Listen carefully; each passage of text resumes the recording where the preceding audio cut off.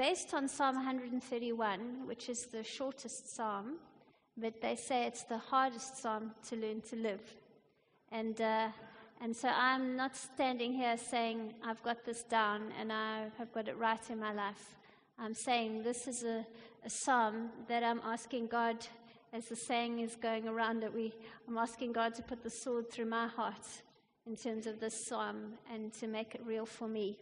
So I hope that it encourages you tonight, and I really want to ask that as I share with you, just allow the Holy Spirit to come and minister to you and to speak to you and show you things that He's wanting to put His finger on in your heart. So if you have a Bible with you or you want to share with the person next to you, it's Psalm 131.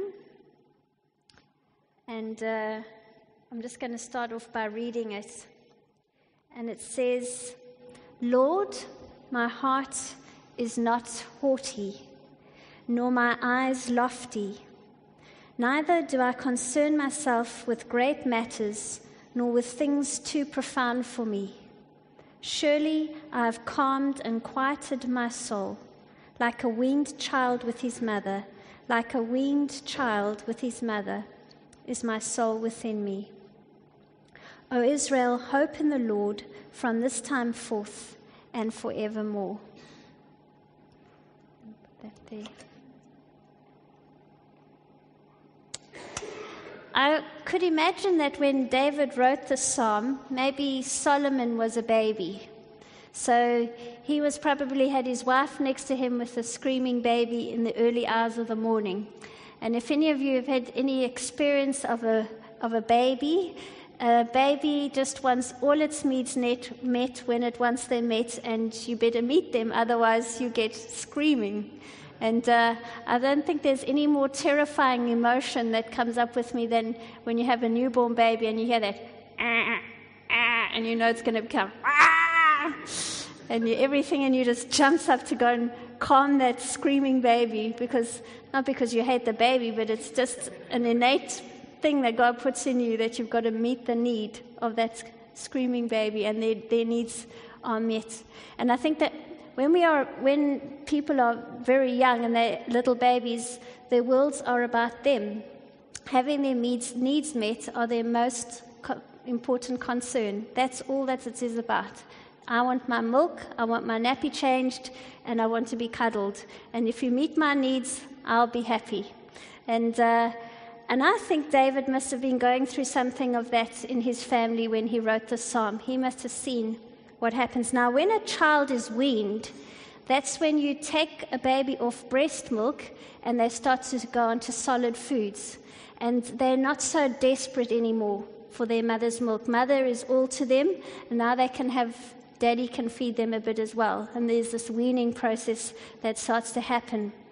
And I think this is an amazing psalm because David's saying that he's learned a little bit of a secret. He's learned a secret in his life, how to calm and quieten his soul. And he says the way that he's done that is he's become like a weaned child. Not a baby that's desperate for milk, but a child that's been weaned. Now you must ask, okay, David, what are you getting at? But I think what he had understood is that he had begun to wean himself off himself.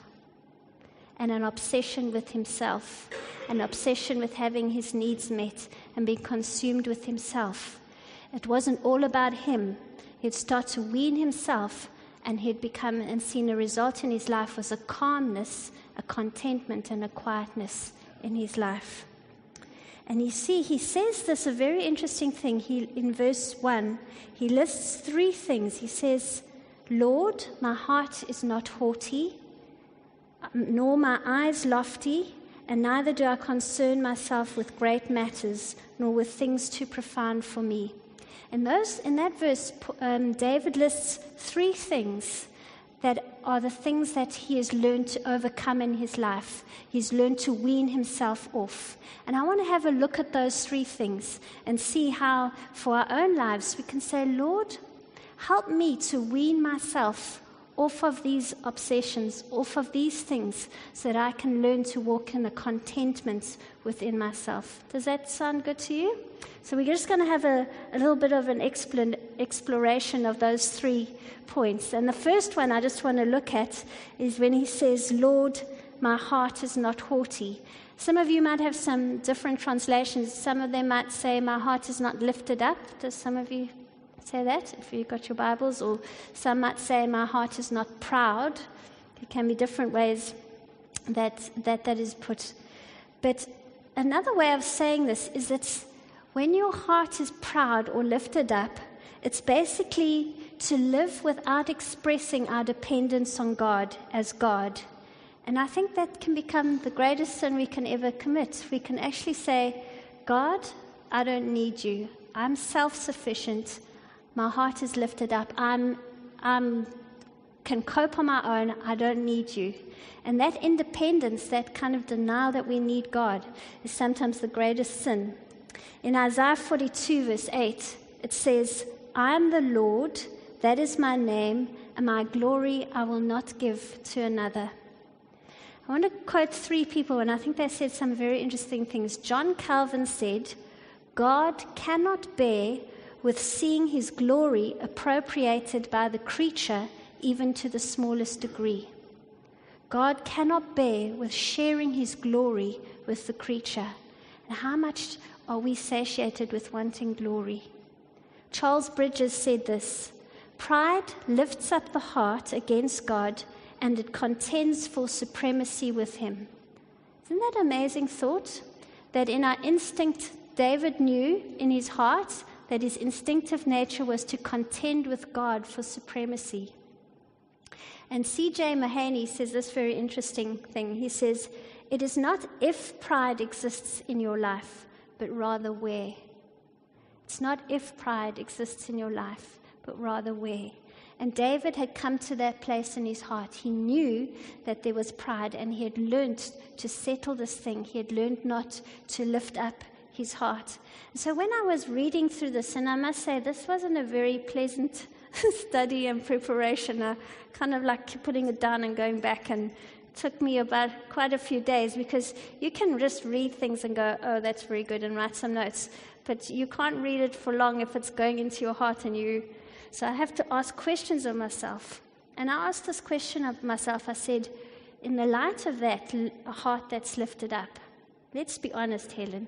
And I asked myself this question, what are the ways that I manage my life so that I can get the glory, the focus of attention, the affirmation and praise, and the pity? I'm going to ask that question again. Maybe you can just think of it in your own heart. What are the ways I manage my life so that I can get the glory, the focus of attention, the affirmation and praise, the pity? What ways do I lift up my heart and contend with God for supremacy? You see, I believe that pride is the root motivation of all other sin. It's the baseline from which other sin comes. Selfishness, discontent, covetousness, always wanting what someone else has got, lust, envy. And you know why is it the base sin for all of those things? Because I believe we are satisfied. It's when we are dissatisfied with where God has us in life. A basic dissatisfaction where God has us in life causes us to not be content, and we contend all the time for more for me. And I think that contending with God for supremacy is at the heart of fear and worry and anxiety and doubt and manipulation and anger. All of those things have their root in maybe I feel I need to be justified, or I'm afraid of the future. I don't know if God can do this, so I'm going to rather be fearful and make a plan myself. And I think that the bottom line is all of these sins are evident that I'm not confident that God is able or willing to work all things together for our greater good. Isn't that true? That's what Romans 8 says. God is able to make all things work for our good. But a heart that's lifted up says, I'm not so sure about that, God. I think I can lean on myself more. I'm going to depend on me. Proverbs 16 verse 5 uses some very strong language. It says, everyone that is proud in heart is an abomination to the Lord. That's seriously strong. Everyone who is proud in heart is an abomination to the Lord. And I believe that such strong language is used because that is the strongest way to offend him, to lift up our hearts against him. And this week I was driving on the way to Our Lady's coffee morning, and as I was driving, I felt God give me this picture for my life, and I saw in my mind, I saw me dragging this heavy load, this big pile of things, and I was pulling it and pulling it and pulling it, and alongside me was Jesus, and he was saying, Helen, do you want me to take that? And I said, nope, I can do it. And I was pulling and I just was, and eventually in my picture I came to the point and I just threw it and I said, I can't do it. I can't do it anymore. And then I saw Jesus say, okay, do you want me to take it now? And I said, okay. And then he picked me up and he took it and flung it over his shoulder and off we went. This was what happened in my picture. And it was just something in my life that I've been dragging for so long. For years and years I've been dragging. And I think I came to a point I said, I can't do it anymore. And you know, sometimes that's what a heart that's lifted up is about. Saying, God, I can do this myself. I don't need you. And we can start to take control of our lives, start to think that we are sufficient when we're not. He is the all-sufficient one. And I don't want to offend my God by contending with him for supremacy. He can pick up that burden and sling it over his shoulder. But he's not going to take it from me. He wants me to come with a heart that's humble and come before him and say, God, won't you come and take all that I can't carry because I'm human and I'm weak and I'm frail. So that was something that David learnt. He learned not to lift his heart up to contend with God, but he learned to be humble and say, God, I need you. And that was something he had learned and weaned himself off that. The second thing he'd learned to wean himself off was, he says, eyes that are too haughty. And if you look up the definition of haughty, which I know you all know, but it's interesting that it says another word for it is inordinate ambition. In other words, excessive, unreasonable, inappropriate ambition in our eyes. To be supercilious, which is to have an air of contempt about us. Do you know, it's just a little bit of a funny thing, but to get fit, I've decided to start ballet lessons. It's not so funny because it's a good workout. I thought I'd be flitting around, but it's not at all that. It's quite painful. And but it's very interesting. I was reading on a webpage just about ballerinas, and because by the way, this is an adults beginners class, so our teacher was very kind to say, just in case any of you have any aspirations of becoming ballerinas, it's a little late, dears. But ballerinas usually start when they're about 4 or 5 years old, and they learn to carry themselves in a certain way. And one of these sort of occupational hazards, I suppose, of ballerinas is they have a certain poise which can make them look a little bit supercilious, a little bit looking down their nose, because they've learned to have a very good posture. And so they said that sometimes in social settings they feel like people snub them because they look like they're snubbing everyone else. But it's just a little bit of a illustration that to be supercilious, your eyes being haughty, is to kind of walk around like, well, who's this riffraff anyway? And it's a way of looking down on everyone because you are superior in your own estimation of yourself. It's quite a thought, hey? to think in your own estimation of yourself, you're superior, so you look down on everyone else. And there's an interesting proverb in Proverbs 30, verses 11 to 13. I'll just pick up a couple of the parts of it. But it says, "There is a generation that curses its father and mother, that is pure in its own eyes, yet is not washed from its filthiness. How lofty are their eyes."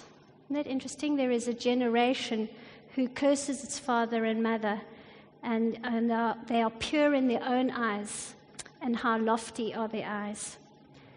Isn't it it's almost like a thing of being even condescending towards our parents? That's what haughty eyes are. We can look down on those maybe who are our natural parents, or those who God has put over us, whatever. There can be a sense of, well, I don't need you. And I think what's a very interesting thing when your parents get older and you begin to see their frailties and you get stronger and wiser, there's this thing that starts to happen, that you can begin to despise weakness instead of continuing to honor them. And I think that God asks us all the way through our lives that He puts people over us in different places in our lives, but He asks us never to look with condescension, even when we see their weaknesses, and not to expose them. And that's something of a lesson I've had to learn recently. But I want to say that pride is essentially competitiveness.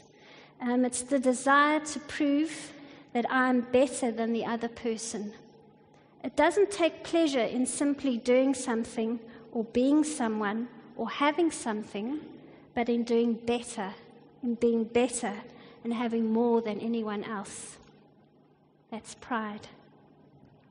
And David had learned to wean himself off that.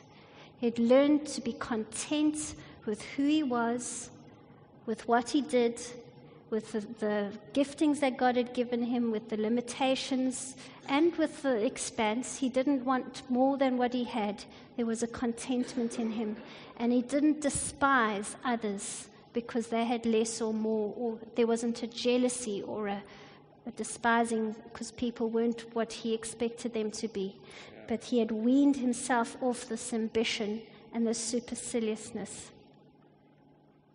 And the third thing that it says, that David says he weans himself off, is a concern for matters that ought not to concern us. That's quite an interesting thing. A concern for matters that ought not to concern us. And sometimes, sometimes we can be busybodies and go, "What did so-and-so say? I want to be in on the picture." It can mean that, but I think there's something more that what David is talking about. I think he's talking about a thing called presumption. And presumption is basically an arrogant assumption of privileged status, privileged access, or privileged information. It's when you get into a place where you think, I actually deserve to know that. I deserve to have access to that. It's a little bit about like Jesus said, when you come to your friend's house, don't take the seat of honor. Rather sit at the lower place and let your friend invite you to the seat of honor. It's that presumption that, I'm his best friend, I should take the best seat. It's that kind of privileged presumption. It's to go beyond what is right or proper because of an excess of self-confidence.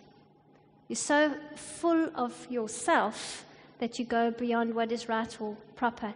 A couple of weeks ago, I went on a retreat, and one of the chaps on this retreat was an Anglican or Church of England minister, and he was reading a book by a professor at Oxford University who was in the history department, and he'd written this book on the life of Richard III, and I think the writer's name was Jonathan Hughes, and he said it's a very fascinating book because basically Richard III was supposed to be one of the most devout kings.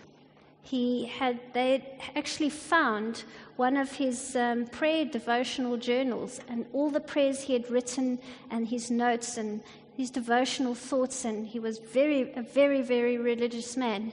But what we also know about Richard III is that he was a murderer.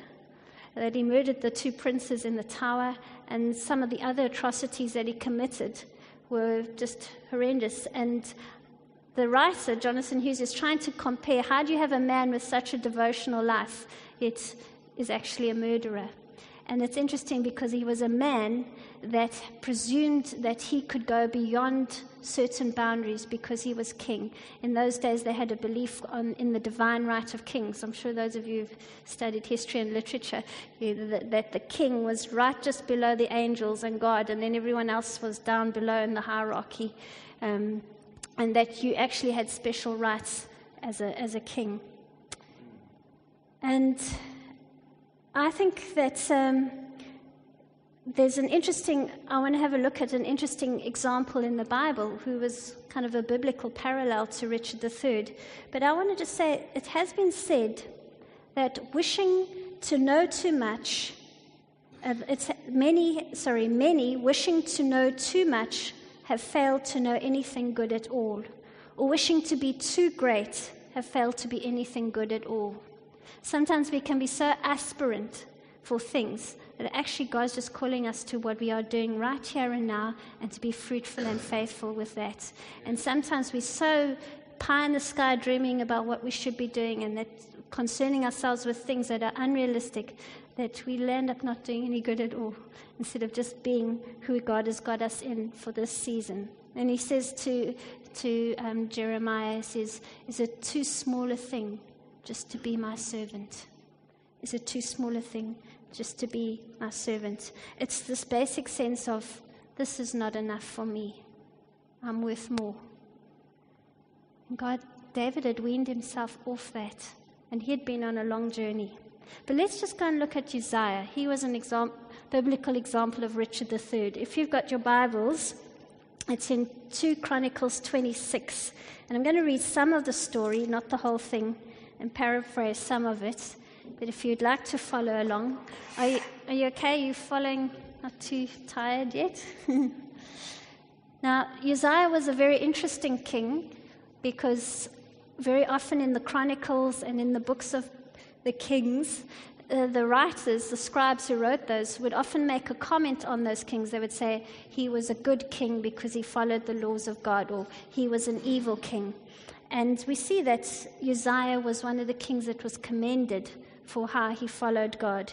And it tells us in verse 3 that he was 16 years old when he became king, and he reigned 52 years in Jerusalem, and his mother's name was Jechaliah of Jerusalem. And there it says in verse 4, and he did what was right in the sight of the Lord, according to all that his father Amaziah had done. And it said he sought God in the days of Zechariah, who had understanding in the visions of God, and as long as he sought the Lord, God made him prosper.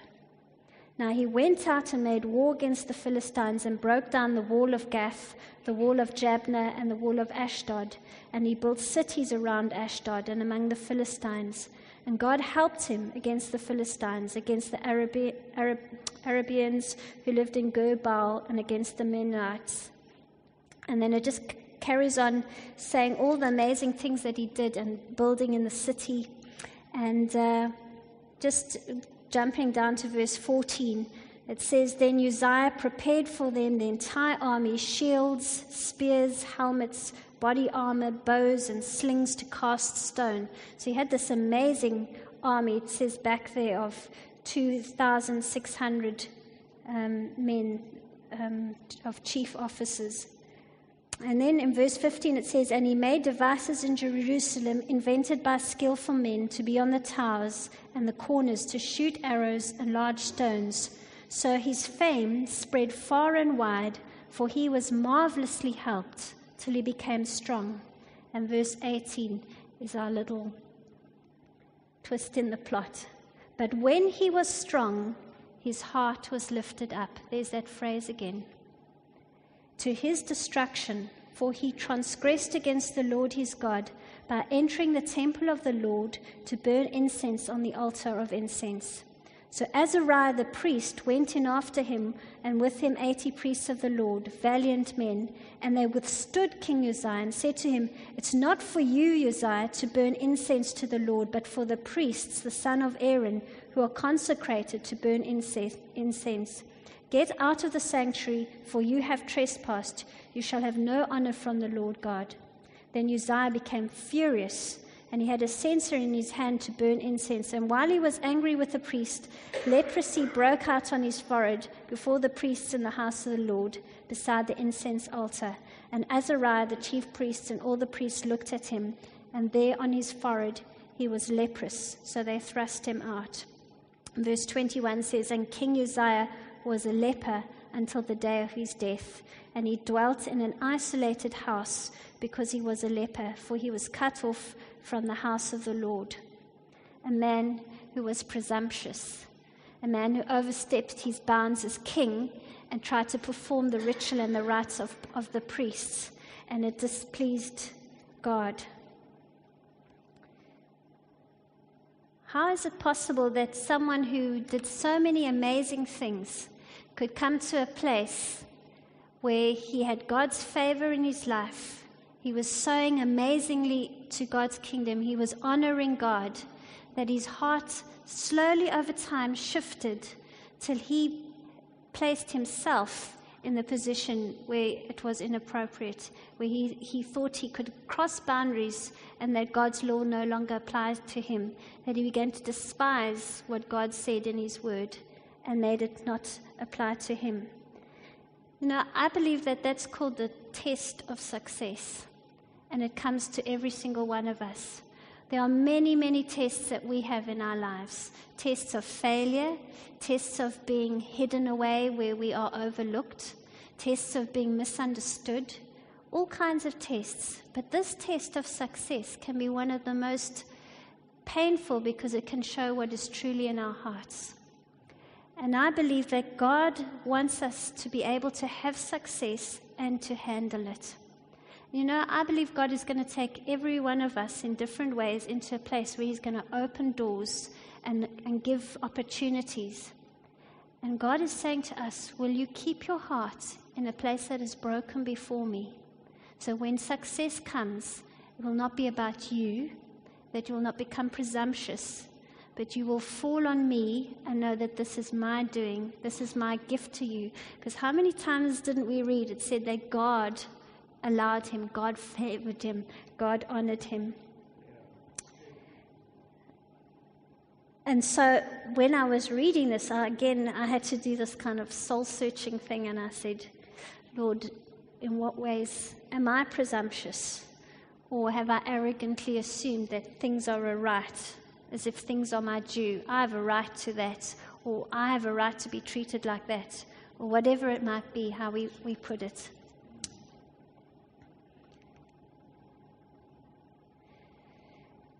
When I was working through this, I thought of maybe putting this thing of pride, which David had learned to wean himself off. That's why he was content. That's what we're getting to. Pride makes me compare myself with others, but humility makes me compare myself with Christ. Pride makes me compare myself with others, but humility makes me compare myself with Christ. So I believe that when we have pride, it gives us blind spots. And what it makes us do is just hone in on the faults of others. We can just see, oh, Dom, why does Dom keep doing that? And we get irritated with Dom, not really Dom, and we just see glaringly what Dom does wrong all the time, when we can never see what it is in our own hearts. And then you pat your wife on the shoulder, because I better pat my husband on the shoulder, because that's what I do to him. And wow. Sometimes it's when those that we live closest with, we can see all their faults, but we cannot see the things in our own hearts. So David was able to say in verses 2-3, I have weaned, I have calmed and quieted my soul like a weaned child is my soul within me. So proof of humility is this, that by the grace of God, David had weaned his soul from self-seeking. C.S. Lewis said this, the real test of knowing God and being in the presence of God is that you forget about yourself altogether and see yourself as a small, dirty object. That doesn't go with popular theology. 1 Corinthians 4, verse 3-4 says, this is Paul speaking now, and I think Paul had also learned this lesson, maybe a different way that God taught it to him. He says, but with me, it's a very small thing that I'm judged by you. He was writing a letter because they were upset with him, and he says this. He says, it's a very small thing to me whether I'm judged by you or by any man's judgment. In fact, I don't even judge myself, for I am not aware of anything against myself, but that doesn't mean I'm acquitted. It is the Lord who judges me. See, I believe even Paul had learned the secret of contentment. He was not concerned or obsessed with what others thought of him. That's what pride is about. It's being concerned and obsessed with what others' impression of us is. And you know what pride is also? He was not even given to valuing his own opinion of himself. This is hard-hitting stuff, guys. I mean, I can just say this, but this is like, can you? I can't say that. I can't say that I'm not concerned about other people's opinion and that I don't value my own opinion of myself. I think I've got a lot of weaning to do in my heart. He didn't judge himself by saying, well, if I did well at something, then I feel good about myself. And if I messed up well, then I don't feel so great. How many of us let ourselves go up and down like that? Oh, I did well. Good, that thing's working well. I'm not a bad person. We do that to ourselves. I believe that Paul refused to fall into the modern-day self-esteem trap, if I can call it that. Instead, his sense of himself came from what God said about him. He said, I don't care about any man's judgment of me, or estimation of me, that's a good word, or my own estimation of myself. He says, what I really care is how God esteems me. And he knew how God esteemed him. And if we go to Galatians 2, verse 20, let's quickly flip there. You'll see what he understood.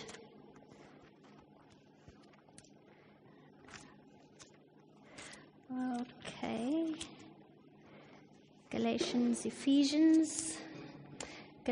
2, verse 20, he says this, he's able to say this. He says, I, me, have been crucified with Christ. It's no longer I who live, but Christ lives in me. And the life which I now live in the flesh, I live by faith in the Son of God, who loved me and gave himself for me. Paul understood that this righteousness that we've been speaking about each evening and each Sunday morning, that because Christ had given him righteousness, Christ's righteousness had been put onto him, and his sin had been put onto Christ, that's how God saw him. That's how God judged him as worthy. That's how God esteemed him.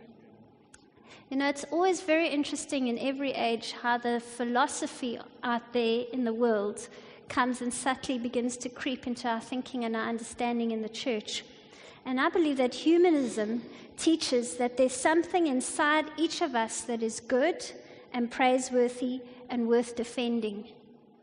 How often do we try and defend ourselves because we think, I'm actually worth defending? There's something in me that's worthy.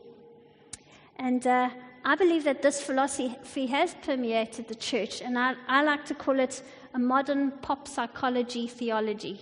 That's my made-up modern pop psychology, because you get pop as in popular, psychology that's down there. And I've kind of paraphrased it like this. It's deep down, there is something noble about us, and we should have self-esteem based on this and what we are good at.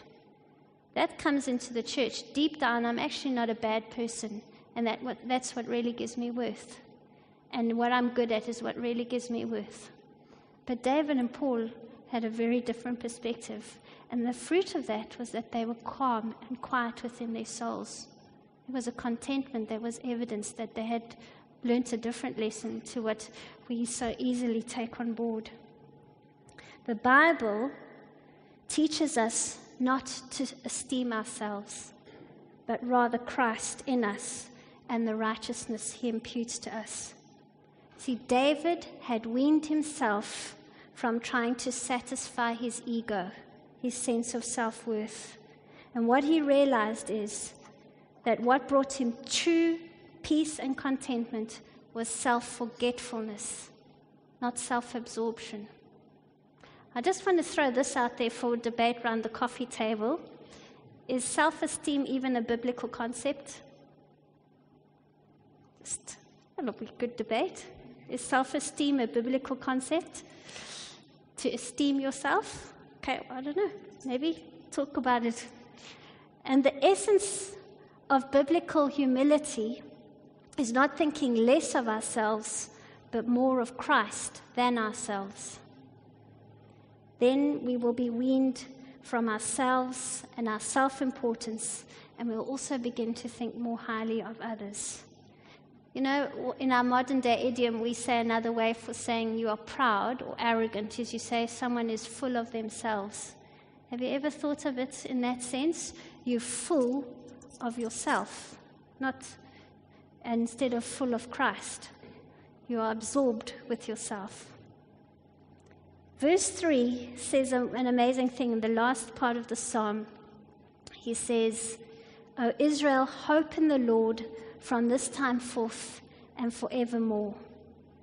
And we find true relief from our pride and the discontent it brings when we begin to put our hope in God.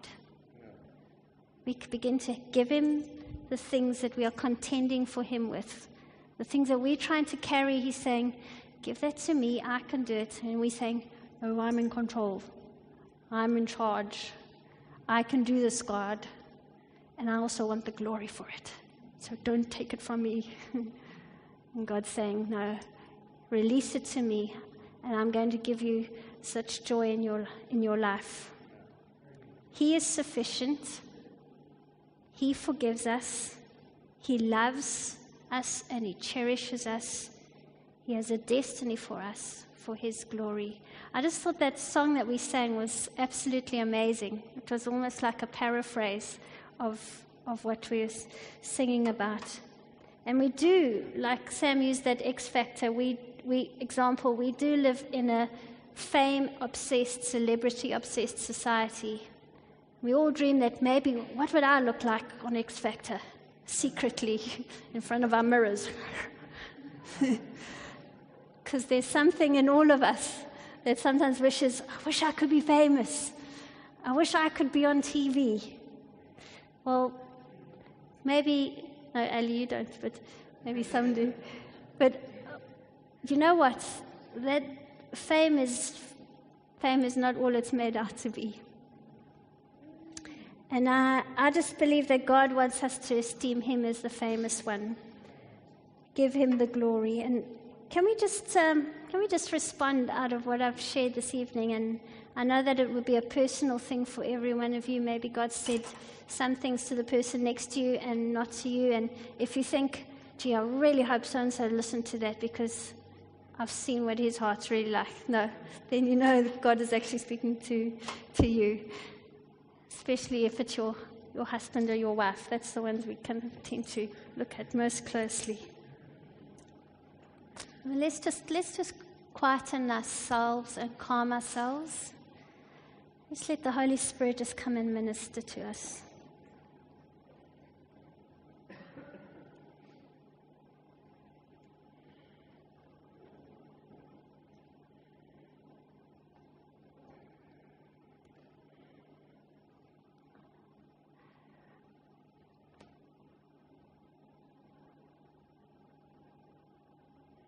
Father, what an amazing thing that David could say that he was not proud.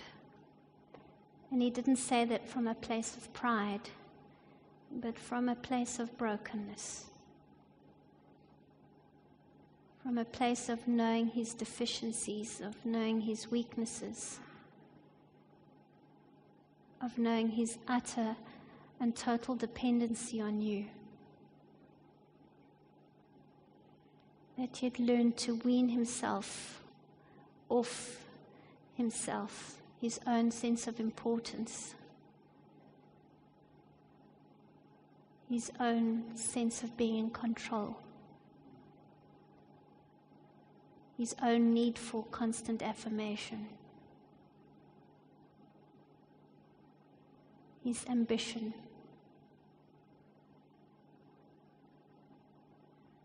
And so, Father, we want to come this evening. And maybe for each of us, it's almost a scratching of the surface. But Lord, we want to thank you that, as Anne preached this morning, there is no condemnation for us who are in Christ. And Lord, I pray that you'd settle hearts this evening. People wouldn't leave with a sense of despair, but a sense of contentment, knowing that it's a simple thing of just yielding to you, just surrendering.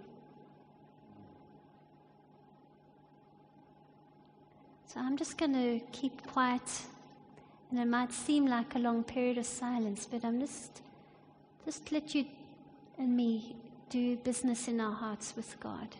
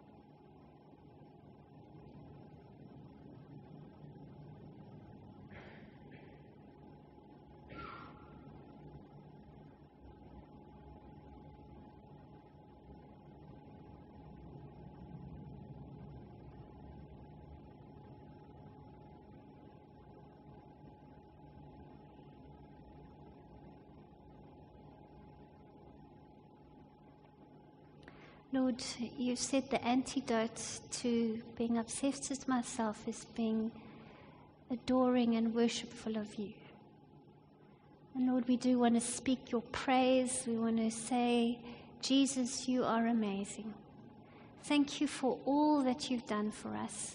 Thank you for the things that we've sung tonight about the way that you've given of yourself so freely, so amazingly. And the one word said that to make a wretch like me, you gave yourself for a wretch like me.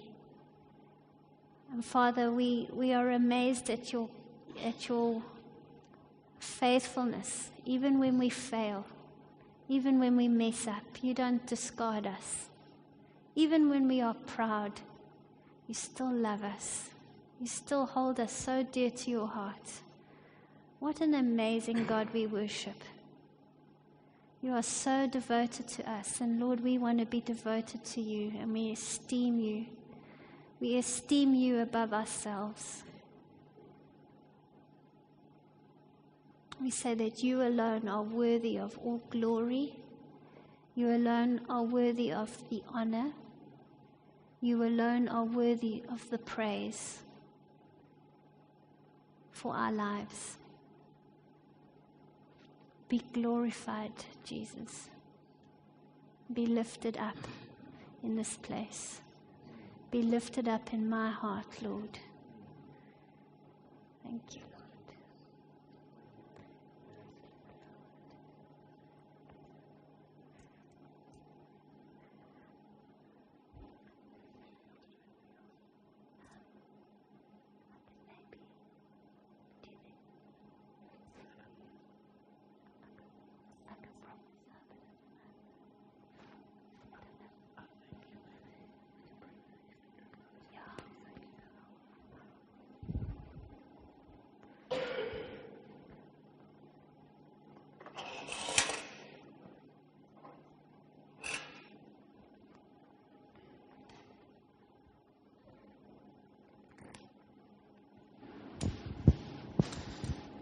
Isn't God so wonderful?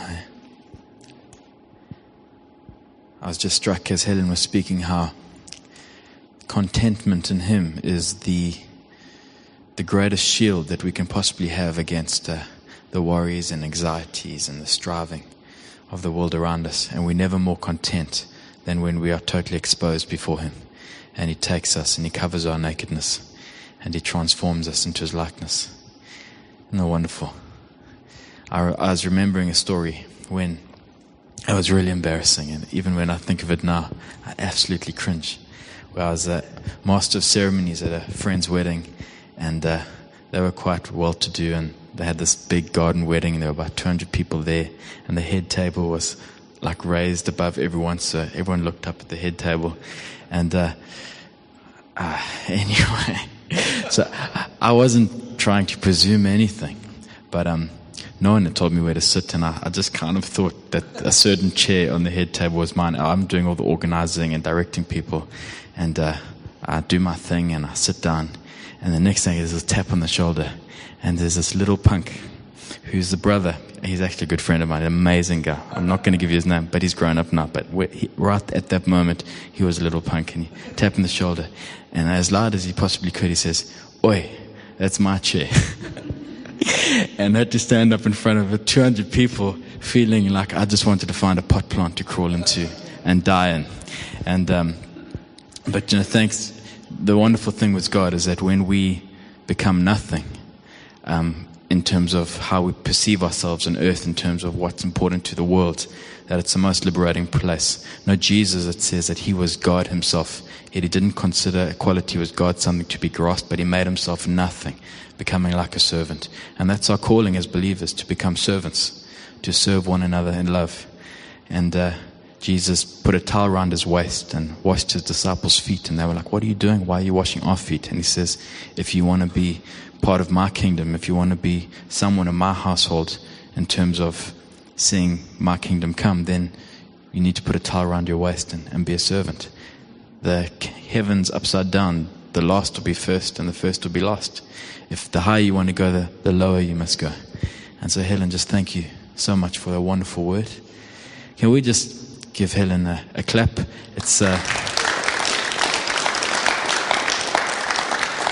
It seems like the antithesis of what she's been talking about, but actually in God we can go beyond superficial things and just affirm and appreciate one another and what God has put into Helen. That's been a gift to us. And just Adrian, you guys, and Wayne on the AV, thanks so much, the guys serving, the musicians. Really appreciate all that you've done tonight. We got some popcorn left over from last night, so we're going to crack out some fresh popcorn, some chocolates. So please feel free to hang around, linger, and let's enjoy each other's company. But let's just close in prayer. Will you pray with me? Father, we love you. Thank you that you have so much good for us in your Son. Thank you, Lord God, that it may seem painful at the time, but Lord, you are taking us into such liberty and such freedom as you make us more and more like your Son.